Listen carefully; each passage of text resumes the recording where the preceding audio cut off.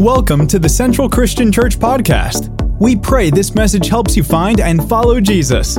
If you would like to connect with us more, please visit us at centralsj.org.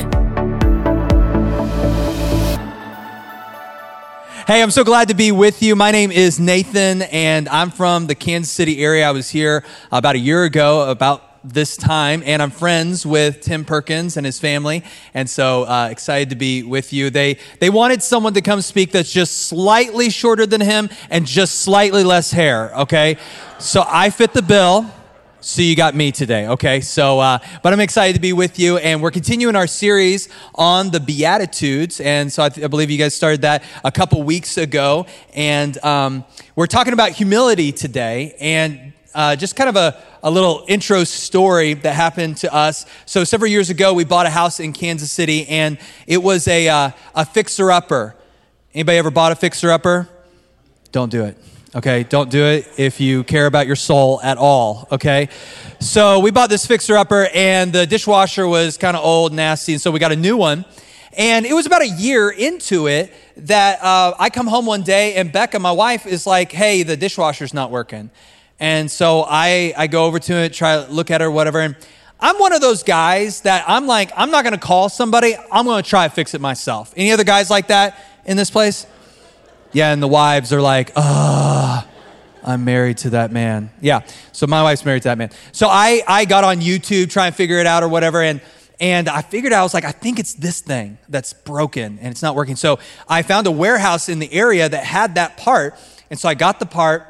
I put it on the dishwasher, got it all screwed in and stuff, and then I hooked up the wires, and then I took it and I slid it back in, and I hit the start button, and guess what happened?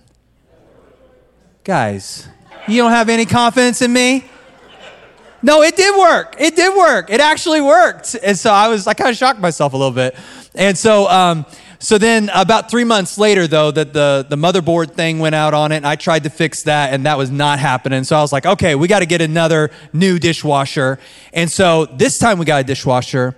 I got the warranty on it, okay? I was like, I'm going to get the best warranty. I got the 5-year gold, platinum, diamond, whatever, most expensive warranty I could get. And so if something breaks, I can, call them. So anyway, we got this new dishwasher. I promise you, this relates to the message at some point. Okay, so I got this dishwasher, and then about 3 months into it, I come home, and Becca's like, "Hey, the dishwasher's not working." I'm like, "What? Who is not living right in our house? We got Satan in our dishwasher right now. Like, what is going on?" So she said it won't close, and if you can't close it, you can't run the dishwasher. And so I was like, can't close it. So sure enough, I went over there, and I tried everything to close it. And so I got out my tools, and so I had my butter knife, and I was working on the hinge, trying to get it to close, and it wouldn't close. Then I remembered, oh wait, I got a warranty. And so I called them up, and I was like, hey, yo, my dishwasher's broken. I'm pretty sure I got a warranty. Y'all got to come out and fix it, okay? So I didn't exactly say it like that, but they came out, and they came out. The guy started working on it. A couple minutes later, he comes out of the kitchen, and he's like, well, I fixed your dishwasher. And we were like, wait, how did you fix it so fast? And he was like, well, on the top tray, I looked, there was a knife stuck in there, and so I just removed the knife and closed it. Oh, you did, huh? You did? Well, did you check the oil while you were in there? Huh? What about the belts? Are the belts good? So, anybody ever have a humiliating situation happen to you in life? Been humbled a little bit? We're talking about humility today, and as we go through these Beatitudes, and Jesus is laying out this Sermon on the Mount, and he goes through these Beatitudes, and really it's a plan for being happy. I mean, the word blessed in the Greek is makaros, and that is makarios, and that word just means happy. Okay, it means blissful. It means being blessed. And so he's laying out a plan to literally be happy, but not just the happy in the way we think, like temporary happiness. It's really the joy of the Lord. He's laying out this plan. I don't know about you, but there's a lot of things in life that try to make us happy, right? We think of external things that can try to make us happy. If I buy this one thing, then I'll be happy. Or if I drink this, I'll be happy. Or if I go to these places, I'll be happy. Or if I get this title, I'll be happy. If I get this degree, then I'll be happy. If I marry this person, then I'll be happy. But the reality is, how many know those things ultimately don't satisfy? Those ultimately don't fulfill. And what's interesting about all those things that I just named, they're all external things, right? But what Jesus identifies in the Beatitudes are all internal things. They're things that he wants us to change on the inside. They're things that ultimately that we need to work on. So Jesus lays out this plan on things that we need to work on. And this whole plan of being happy, we can look at money, power, and status, all external things, those things that don't make us happy. What Jesus talks about is he's concerned more about our relationship to those things.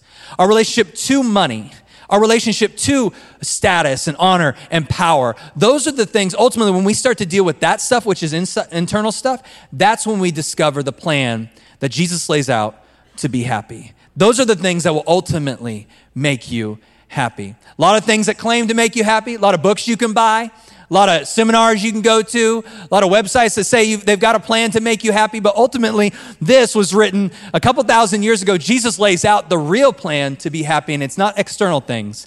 It's all internal things, as we will learn and discover as we focus in on this one beatitude. Now, what's interesting, before we dive into this, the first beatitude that's talked about is, blessed are the poor in spirit, for theirs is the kingdom of heaven. Theirs is the kingdom of God. So you covered that in the first week. Pastor Tim talked about that. And what's interesting is this whole plan to be happy ultimately can't be done on our own. In other words, if I were to just go buy a book on being happy, it would tell me some formula that I need to do, and I would just try to implement that thing. What's different about this is it can't be separated from a real, active relationship with God. In other words, you just can't just say, okay, I'm going to work on all these things on inside of myself, apart from a real relationship with God. So the first one is those that are poor in spirit. In other words, those that would recognize their need for God. Those are the ones that are going to gain access to the kingdom. Those are the ones that can now start to implement ultimately this plan. So this plan that Jesus talks about is a plan so that we can be blessed, and it's a plan that's an internal work. And this internal work, however, cannot be done on its own, but it has to be done by giving our heart to the Lord, so that first beatitude, then the continual work of the Holy Spirit over time. This is what Jesus is talking about on how to be happy, experience the blessed life that ultimately he wants. It's a way that we are to live in the kingdom of God that ultimately comes from real satisfying joy from the Lord. So we're going to look at verse 5 of Matthew chapter 5. So we're going to read this. So if everyone could stand to your feet, we're going to read this. I'll read verses 1 through 5. And then when we get to verse 5, I think you guys do this here to where everybody reads it together. Okay, so we're gonna do that. Okay, so I'm gonna read verses 1 through 4 to you, and then when I start in on verse 5, we'll read it together. Okay, so Matthew chapter 5, verses 1 through 5 says this: Now when Jesus saw the crowds, he went up on the mountainside and sat down. Okay, and back in that day, when the rabbi would actually, the person teaching would sit down and everybody else would stand. That'd be kind of nice, wouldn't it? No, you're like, no, it wouldn't be nice. His disciples came to him and he began to teach them. This is the Beatitudes. He said, verse 3, Blessed are the poor in spirit, for theirs is the kingdom of heaven. Blessed are those who mourn, for they will be comforted. Now let's read it together. Blessed are the meek, for they will inherit the earth. Father, I thank you so much for your word. Lord, today we believe that it's powerful, it's anointed, it's inspired. And we believe that you can take that and transform us by the power of your Holy Spirit. So God, I pray that you would do what I cannot.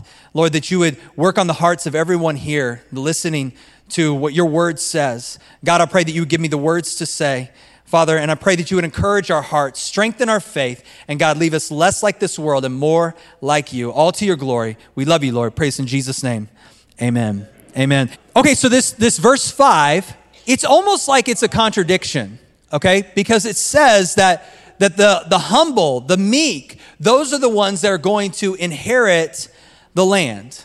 Those are the ones that are going to inherit the earth, which if you were to think back in that day, what was valuable to them? Certainly several things would be valuable, but something that would be very valuable back then was land, That's still valuable today, obviously, but land was a big deal back then because it meant food. I mean, like, that's how you were going to grow food. That's how you were going to live. So land was very valuable. What's interesting about this statement almost makes it seem contradictory. Like, if it would have hit the hearers back in that day, they're like, wait, are you sure about that? Is that the humble back in that day, those that you would consider meek, probably weren't landowners, probably weren't the people ruling the world. Now, the people that were ruling the world were those that would rule with an iron fist. Like, those that had the power would be those that would lead armies, those that would be strong and brute and those kinds of people, not the person that's meek. Okay, so this is like, wait a minute, this doesn't seem like it's accurate, Jesus. Like, what are you trying to say, that the meek are actually going to inherit the land? Like, they're going to be the ones that are going to be owning the land. But as you look deeper into this, what's interesting is this is actually very close to another place in the Bible that those listening may have even recognized what Jesus was saying was a close quote from the Old Testament. In fact, it's found in Psalm 37, one of my favorite Psalms. And notice the closeness of the words here. So this is Psalm 37, verse 11. It says this, "But the meek will inherit the land and enjoy peace and prosperity." Another version says, "But the meek shall inherit the earth and shall delight themselves in the abundance of peace." So those listening, likely many of them would have attended a synagogue in that day, and they possibly could have heard Psalm 37 at some point, either preached on or read. So they would have been familiar with this passage right here. And when they heard Jesus speak, they may have even made the connection like, wait, this is what Jesus is talking about. Now, for a second, I want to take us to the context of Psalm 37, because we want to understand what it's saying. What are the verses around all of this, so we can kind of understand what the psalmist was trying to communicate. So if you look at it, we'll start with verse 8. Will give us enough of the context to understand. So Psalm 37, verse 8 says, "Refrain from anger and turn from wrath. Do not fret. It leads only to evil. For those who are evil will be destroyed, but those who hope in the Lord will inherit the land." So notice the contrast. Those that are evil, that own the land. Those that hope in the Lord, they're being oppressed by those who own the land. "A little while, the wicked will be no more. Though you look for them, they will not be found. But the meek will inherit the land and enjoy peace and prosperity." So you have this tension here between the two. You've got those that are oppressing, that own the land, and then those that are being oppressed, that want the land, that feel like there's a promise from God to get the land. And the psalmist is saying, hey, hold on. You just need to be meek. Okay, strength under control, as we'll learn here in a little bit. But you just need to be humble. Okay, God sees what's going on. Don't worry. You just need to trust in him. Now, let's fast forward. Now, Jesus is saying this to his disciples. What's their context? Okay, so you had the Old Testament, the psalmist. Those would definitely make sense for them, because that would be the Israelites who were constantly trying to fight for a piece of land. They were slaves, and then they were delivered out of that, and they're trying to find their place in the world. And so that would make sense for them. But what about when Jesus now quotes this for those that are listening? So they would have recognized it was Psalm 37. Well, the Israelites, or the people of God, or the Jews, they didn't have their own land. They didn't have their own country. They were under the Roman government. The Romans ruled them. Now, they weren't slaves, but they did have to pay heavy taxes. They weren't just able to do whatever they wanted. They weren't their own people. They weren't their own country. So now this starts to make a little bit more sense to them. They're like, hey, we want to inherit the land. We want this, what you're talking about. We want this promise. And to further complicate things, the Jews had been waiting for this warrior that was promised in the Old Testament, the Messiah, that would then deliver them from the Roman oppression. And at least that's what they were thinking. They're like, hey, we want to be our own country. And this Old Testament, this Messiah is supposed to come. It's going to be this warrior. Well, they didn't recognize Jesus because they thought they were being oppressed by the Romans. In all reality, they were being oppressed by Satan. So Jesus didn't come to destroy the Romans. He came to destroy Satan's work. There was a greater thing at work. They were actually slaves to sin. There was something bigger going on. They were thinking a temporal kingdom. God was thinking an eternal kingdom. And so they didn't recognize Jesus. And so you go through all of this, and they're listening to this. It seems like a contradiction. The bells and lights go on to where they're like, oh, wait, maybe this is a quote from the Old Testament. And then now it's in the context of like, hey, the evil people have the land, and God, you promised us the land, and so we're supposed to be meek. Now, what's interesting about this is the Jews probably had a different mindset than that. They wanted to get back the land, not by being meek and humble. They wanted to get back the land by fighting. In fact, you even see Jesus' disciples, if you read the Gospels, they were ready to fight. At one point, Peter, one of the disciples, he grabbed a sword, he chopped off someone's ear. He's like, all right, now's the time, we're going to fight. And Jesus is like, no, that's not how this is going to go down. Hey, if my servants were of this world, they would fight, but they're not of this world. And so even the disciples were caught up in this and were thinking that we're going to take back the land by force. They thought they were going to rule with Jesus here on this earth. They're going to sit on their thrones and have a great life and lay down and eat grapes and stuff. That's what they wanted originally before they started to understand. In fact, they would probably had the beatitude changed to this: blessed are those who fight back, for they will inherit the land. But Jesus says, no, that's not how this is going to go down. And we're not going to change the outside. We're not going to change the Roman government. We're not going to change something external. We're going to change something internal. We're going to change something on the inside. We're not going to change our circumstances outside. We're going to change our circumstances on the inside. We're going to change our heart, because that's where true happiness is found.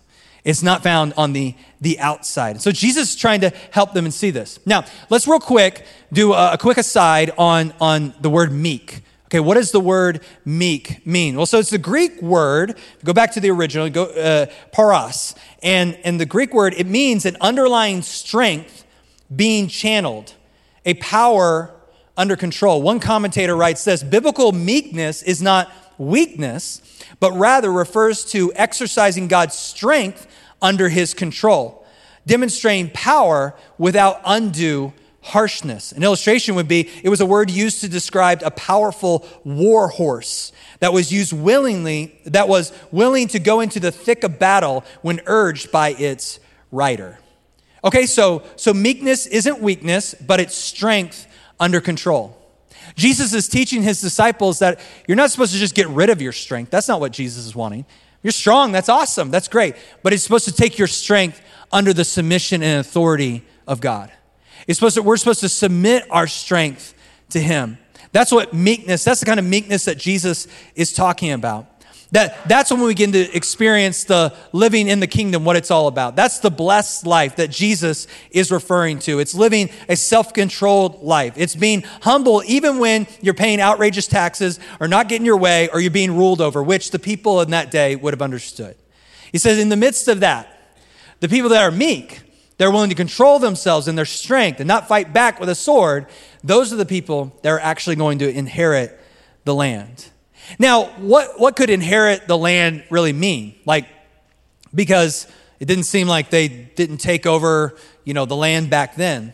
Well, Jesus was likely referring to a larger picture. That one day there's going to be a new heavens and new earth, and y'all aren't going to recognize me because I'm going to be 6'6". I'm going to have a big old poof of hair, okay? It's going to be glorious and beautiful. I have questions for the Lord. I don't, if he comes back and I'm going up in the sky and stuff, will my hair regrow then? What? I don't know. Those are questions I have. But it's going to be awesome. It's going to be amazing. And likely what's going to happen is those that were meek in this life, those that chose humility in this life, he's going to say, I'm going to reward you, and you are going to be a landowner then. You may not have a whole lot of influence now. You may not have a whole bunch now, but if you choose meekness, if you choose to submit your strength to God's control, then what you're going to have, I'm going to reward you in the life to come. There's going to be a life to come that's going to last much longer than this life, and it's going to be much better to be a landowner then, regardless of whether you're a landowner now. So to choose meekness has benefit and reward, and that's likely what Jesus was talking about. In fact, he'll say in some places, but many who are first will be last, and those who are last will be first.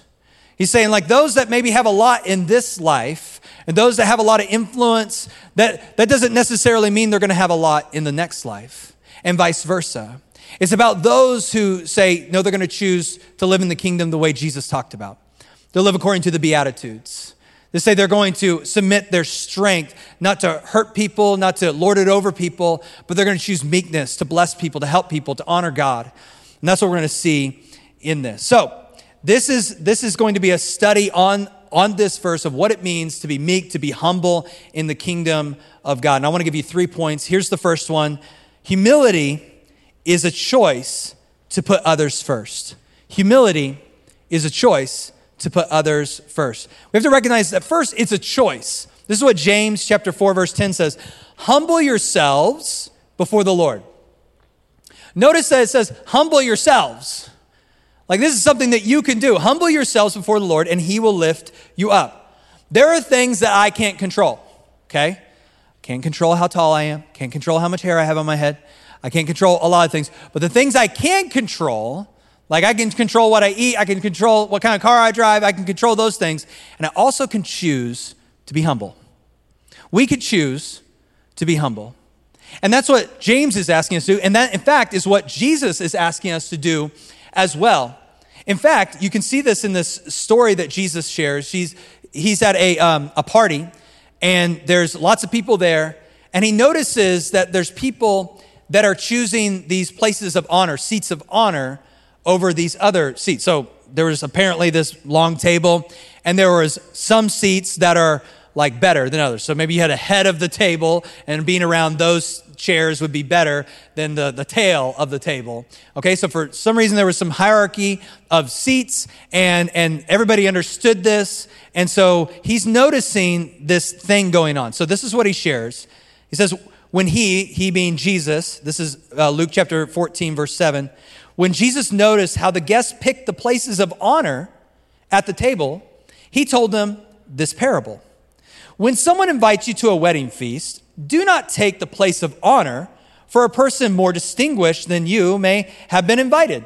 If so, the host who invited both of you will come and say to you, give this person your seat. So you have to get up out of your seat to give way for this other person, apparently more distinguished than you. Then Jesus continues on. Then humiliated, you would have to take the least important place, all right? The only seats left are the bad ones. So now you got to go to that one. Verse 10. But when you are invited, take the lowest place, so that when your host comes, he will say to you, friend, move up to a better place. Then you will be honored in the presence of all the other guests. Now here's the point of the lesson, verse 11. For all those who exalt themselves will be humbled, and those who humble themselves will be exalted. Again, there's that idea, humble themselves. Like it's a choice. We have the ability to do it. We have the ability to humble ourselves. Now, here's something to think about. Technically, we're all going to be humbled. I mean, he's saying it right there. It's one way or the other. Like, you can choose to do it or somebody else can do it. And how many know, like, I'd like to have control over that. Like, I would rather choose humility than to be humble. And notice what he does. Not only is it a choice, but it's a choice to say, you know, I want to think of somebody else. I want to care for somebody else, because that's really what a lot of what humility is. It's like, you know, I'm not going to think of myself. I'm going to think of others. So if you use the whole illustration of this banquet thing, this party thing, you know, you would come into the banquet and you'd see all these chairs and you're like, you know what? There's probably going to be someone that's, you know, going to be more distinguished than me. I want to save those seats for others. You know what? I'll just sit down here. That's choosing to be humble. And what Jesus is saying is like, hey, then that's great, because then you're going to be pulled up higher. Or if you're not, it's okay, rather than being humiliated. So what that person did was they chose humility first, then they weren't humiliated later. Rather than saying, well, I'm gonna choose, I'm the best, I'm gonna pick the head of the table. Well, then you're running the risk of being humbled. And Jesus is saying, like, hey, this is a choice for all of us, to where we can choose to be humble. We can choose to put others first. Let me give you an example. So for those that are, you know, in a career, you probably run into this before in your job, to where you might be working with someone who's kind of competitive. Anybody work with somebody like that? Kind of competitive? They're always taking everybody's ideas. They're always taking the credit for it. They're always like, you know, sucking up to the boss, and you're just like, oh my gosh, shut up. You know, like, can I say that from the stage?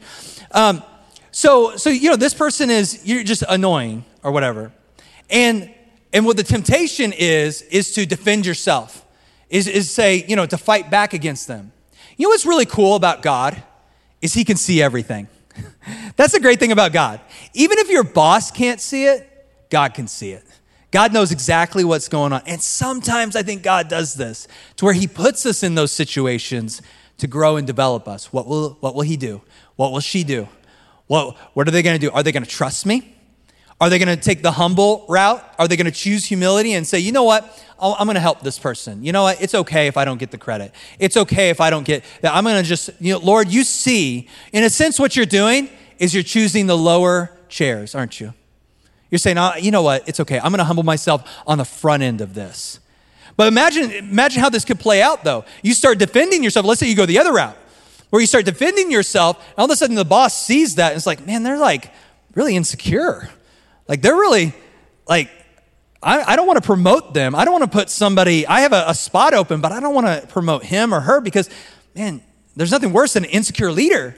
So now they're in that but no, I can't do that. So now you miss out on a promotion. I mean, literally, that's how it can play out. But when we choose humility, God sees that. He says, you know what? You passed the test.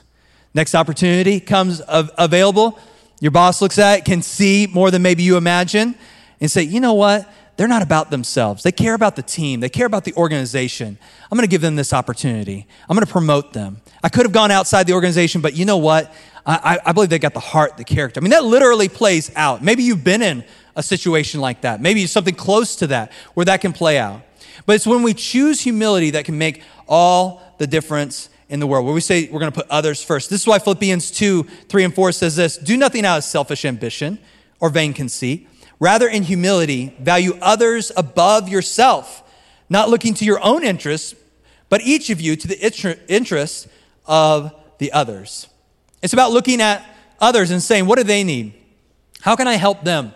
How can I push them forward and help them with their career, with what they're trying to accomplish? You'd be surprised whenever you focus on others, how much you actually get yourself. You'd be surprised at how much, as we focus on other people, how much you end up getting yourself, the opportunities and the doors that open. That's, I think, what Jesus is pointing to. I think that's what Jesus is trying to show us. Is like, as you focus on humility, man, doors are going to open. Opportunities are going to happen for you. And God sees it all. Humility is a choice to put others first. All right, the second one here. Humility is about accuracy. Humility is about accuracy. Okay, Romans chapter 12, verse 3 says this: for by the grace given to me, I say to every one of you, this is the Apostle Paul talking, do not think of yourself more highly than you ought, but rather think of yourself with sober judgment. Sober judgment. Okay, if someone's drunk, they're probably not going to be very accurate with things like walking, certainly not driving. They're not going to be accurate. So the opposite of that would be sober. So if someone can be sober in their judgment, that means their judgments can be more accurate. And what the Apostle Paul in the Bible is teaching us here is that we need to be accurate with our judgments about ourselves. Not to think too highly of ourselves, but also the other side of that is not to think too lowly of ourselves either. It's about accuracy. Humility is not just thinking to myself, I'm just a worm of a person. I'm so low. And no, that's not humility at all. That's actually pride just on the other end. Okay, it's bringing attention to yourself. It's loathing. It's becoming a victim. That's not good either. So you want to think accurately about yourself. And so the Bible encourages, don't think more highly of yourself than you ought. Think of yourself with sober judgment in accordance with the faith that God has distributed to each of you. So what I want to give you is just 3 reference points on how to evaluate yourself. 3 reference points, 3 questions to ask yourself. Like if you're trying to locate yourself, let's say you didn't have your phone, you didn't have any kind of electronic device, you would probably start looking around and start looking for reference points that you could recognize. Like, is the bay over there? Is that a mountain I recognize? Is that a gas station I can recognize? To try to determine where you are. And so these are 3 questions that you can ask yourself. Okay, so the first one is, who am I in relation to God? Who am I in relation to God? Okay, that's an important question to ask yourself. Okay, it's important to recognize that you're not God. Okay, I'm not God. Now, you ever met somebody or been around somebody or had a boss that was like, they kind of thought they were God, like they knew everything, they were all powerful. Okay, it's important to know we're not God. I don't know everything. I'm not all powerful. I don't have it all figured out. I'm not God. I wasn't here when the world was created. I wasn't here when the universe was made. I'm not any of those things. So now I can start to look and say, okay, who am I in relation to God? Well, I'm a person, and the fact that God has this being, probably has an agenda, has a mission. That my mission of just, fulfilling all of my dreams, and, the mission of, if somebody had the mission of just becoming incredibly wealthy or whatever, that's completely just selfish. It takes a moment when we ask that question to say, you know what, this being, this God that we're calling it, probably has something that he wants to do. Probably has a mission, probably has something he wants me to do. And so asking that question starts to orient, where am I? Like, what do I think of myself? Well, who is God? Who am I in relation to God? That's one reference point. The second one is, because on the first one, if you go down the road too far, you can start to say, well, man, God's so big. God's so massive. He's been here forever. I'm just one of 8 billion people on this planet. And then if you count all the people that lived before, probably 100 billion. So I'm just insignificant. And then what if there's other universes out there that God made that I don't know? I mean, like you start to go down the rabbit hole of that, and it's just like, but I'm just like worthless. But that's not humility either, because that wouldn't be true. Remember, it's about accuracy. So the second question is this: who am I in God's eyes? Who am I in God's eyes? Well, I'm a child of God because I've believed in Jesus. I trusted in him. He's my Lord and Savior. So now I have value. I have worth. In fact, even before that, I was made in the image of God. So I have worth and value there. And Jesus, while I was yet a sinner, the Bible says, Christ died for me. So I have value even before I became a Christian. So that's where I start to have this reference point of, it's almost like counterbalance. Now, I'm not going to think too highly of myself because I'm not God. But I also don't want to think too lowly of myself because God values me. Like he says I'm valuable. I'm fearfully and wonderfully made, the Bible says. So now I have this counterbalance to say in humility, like, okay, I want to look at myself accurately. Like, who am I in relation to God? And who am I in God's eyes? And then this third one here. Who am I in relation to others? Who am I in relation to others? So recognize that there's other people in the world. There's other people that have more talents than me. There's other people that have less, talents in particular areas. You always can find somebody that has more, right? You can always find somebody that has less. You can always find somebody more talented in a specific area, and you can always find somebody that's less talented. It's recognizing that there's other people in the world. Isn't this what we do when we're kids? As when you're itty bitty, it's all about you. You just cry, you're hungry, you want something, and then you start to get older and you start to learn there's other people in the world. There's other people that have wants and desires, and sometimes they come up against my wants and desires. And I have to, in humility, say, you know what? There's other people in the world. That comes back to that first point there, that in humility, I've got to put others first. It's recognizing there's others in the world. I need to care for them. Okay, this third and final point. Humility is a benefit. Humility is a benefit. 1 Peter 5:5 says this: all of you clothe yourselves with humility toward one another, because God opposes the proud, but shows favor to the humble. Shows favor to the humble. There's something amazing about having God's favor on your life. Everyone should want God's favor on your life. Like God being with you, God helping you, just in whatever endeavor. I mean, the reality is that money can't do very much. Knowledge or just information or maybe even another person. But you know what? When you've got God on your side, I love that verse that you guys quote all the time. If God be for you, then who could be against you? I just love that idea. That's really essentially God's favor in your life. That it's like God is with you. And what Peter is saying that, hey, if you're humble, God is going to give you favor. So there's a benefit to being humble for yourself, is that God is going to show you favor. There's a second thing. Proverbs 11:2. When pride comes, then comes disgrace. But with humility comes wisdom. So wisdom is knowledge applied in a beneficial way. Wisdom is knowledge applied in a beneficial way. So you could say favor, when you've got God's favor on your life, he can like work up scenarios that you can never work up on your own. He can make things happen at your work and give you favor with your boss, give you favor with whatever you're working on. So he can make things happen. But then there's also like, God looks at you and says, okay, well, you got to make some decisions yourself though, too. I can't just magically make everything happen for you, although I'm going to show you my favor. But he wants you to make decisions too. And so that's where wisdom comes in, is he gives you his wisdom so then you can make decisions. You can take knowledge applied in a beneficial way. And so now you've got God's favor, and then you're getting God's wisdom. And here's a third one. Proverbs 22:4 says this, humility is the fear of the Lord. Its wages, in other words, what you earn from having humility, are riches and honor and life. Riches, honor, and life. Now, the riches may or may not be financial. We know as Christians that riches aren't just financial. There's certainly a lot of great things. You could have all the money in the world and have a miserable relationships in your life. You wouldn't be a very rich person, probably, you would say, in that situation. So this isn't just like, oh, God's going to make you a millionaire. In fact, he probably for sure won't, because he knows that he doesn't want to give you something that's going to destroy your faith. But if you choose humility, then he may give you riches, like financial riches. He may entrust that to you so you can bless others and help others. But there's more than just riches in terms of finances. There's lots of other riches in life. So God, the point is that in humility, when we've got humility, we choose humility, God's going to give riches, honor, and life to us. That's what he's going to give to us. And then this fourth one, this last one here, is Proverbs 25:9 says this.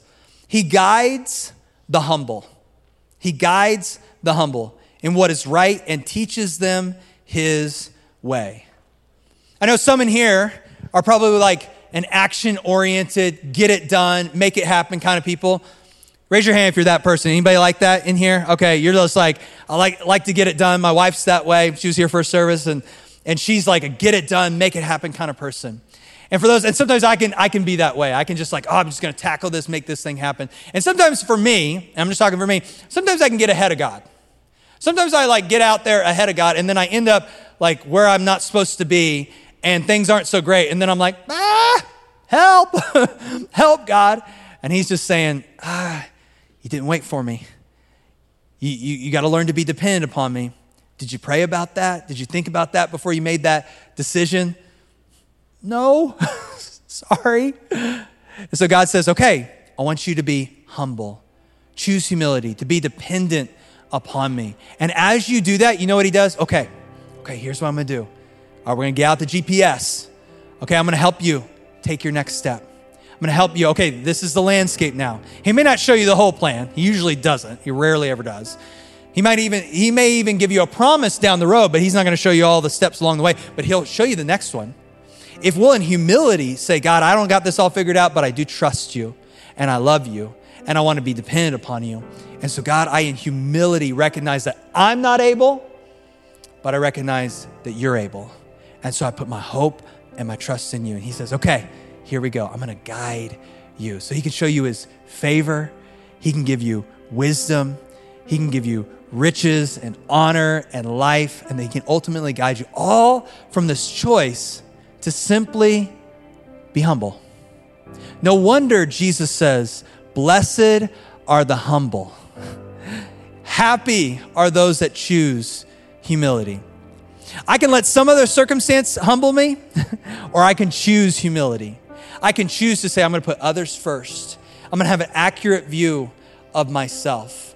I'm going to choose today humility. So what does this look like? So in your marriage, a good question to ask would be, can I help you with anything? When I get home and I'm tired, I want to just lay on the couch. Becca's been working hard, and she works as well. And she's been working on stuff, taking care of the kids. Temptation is just to go to the couch and just chill. It's like, I need to put others first. It's choosing humility. I'm going to ask the question, hey, is there anything I can help you with? With our kids, it's saying, I'm sorry. I messed up, didn't do something right.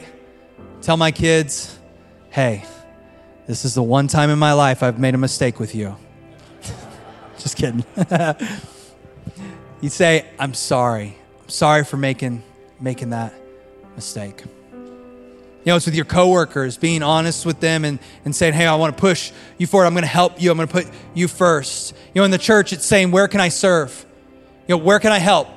Hey, I just want to help. This is not about me. It's not about me displaying my gifts or any of that. I just want to serve. I just want to serve. That's humility. That's choosing humility. Where can I help and bless others? Here at Central, you want to serve. Out when you're out and about. And you're shopping, you're at the market, you're driving, being kind, choosing humility. Recognizing, hey, I sometimes forget to put on my blinker too. So it's okay. I don't have to road rage. Sometimes I'm in the passing lane, driving cruising speeds way too slow. Actually, no, I don't ever do that. You can get mad about that. Anybody doing that, they get judgment. Okay, no, just kidding. But to be kind, no matter what you do, to be kind, that's choosing humility. I want us to pray here and pray that God helps us to choose humility the rest of today, this week, this month, the rest of our lives. I believe as we do that, we'll get the promises, what Jesus talked about, the blessed life, to be happy.